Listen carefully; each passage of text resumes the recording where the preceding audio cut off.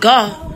So, as I'm learning these lessons, I want to share them with y'all, because I'm sure some of us are learning the same ones at the same time. So the lesson that I just recently learned here is that, not recently actually, it's just stuff that I've already known that I'm supposed to have shared with people. But anyway, basically, how when people talk to you, especially like haters and shit, or people, even those people that do love you, talk to you, and they start sentences off like, I don't want to offend you, or not to be rude.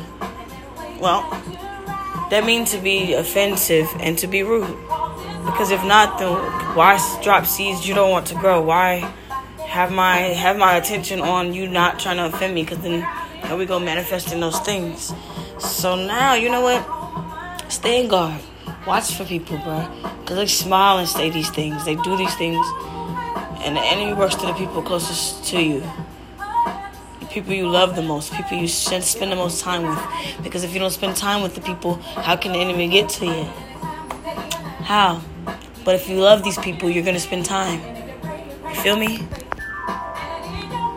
So, it's like that. I just need y'all to understand that if we stay armed with what's going on, if I can help you see what I see, then maybe we can make the world a better place, man. Because if y'all can see this, you can literally see it you can hear these little things and watch their actions and reactions, and it will show you they have no good intentions, man.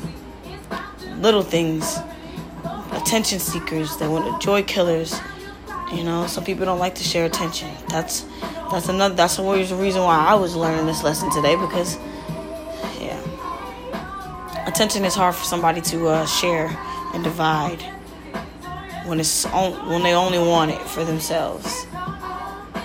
Anyway, y'all be blessed. Happy Sunday, bro. Be blessed. God.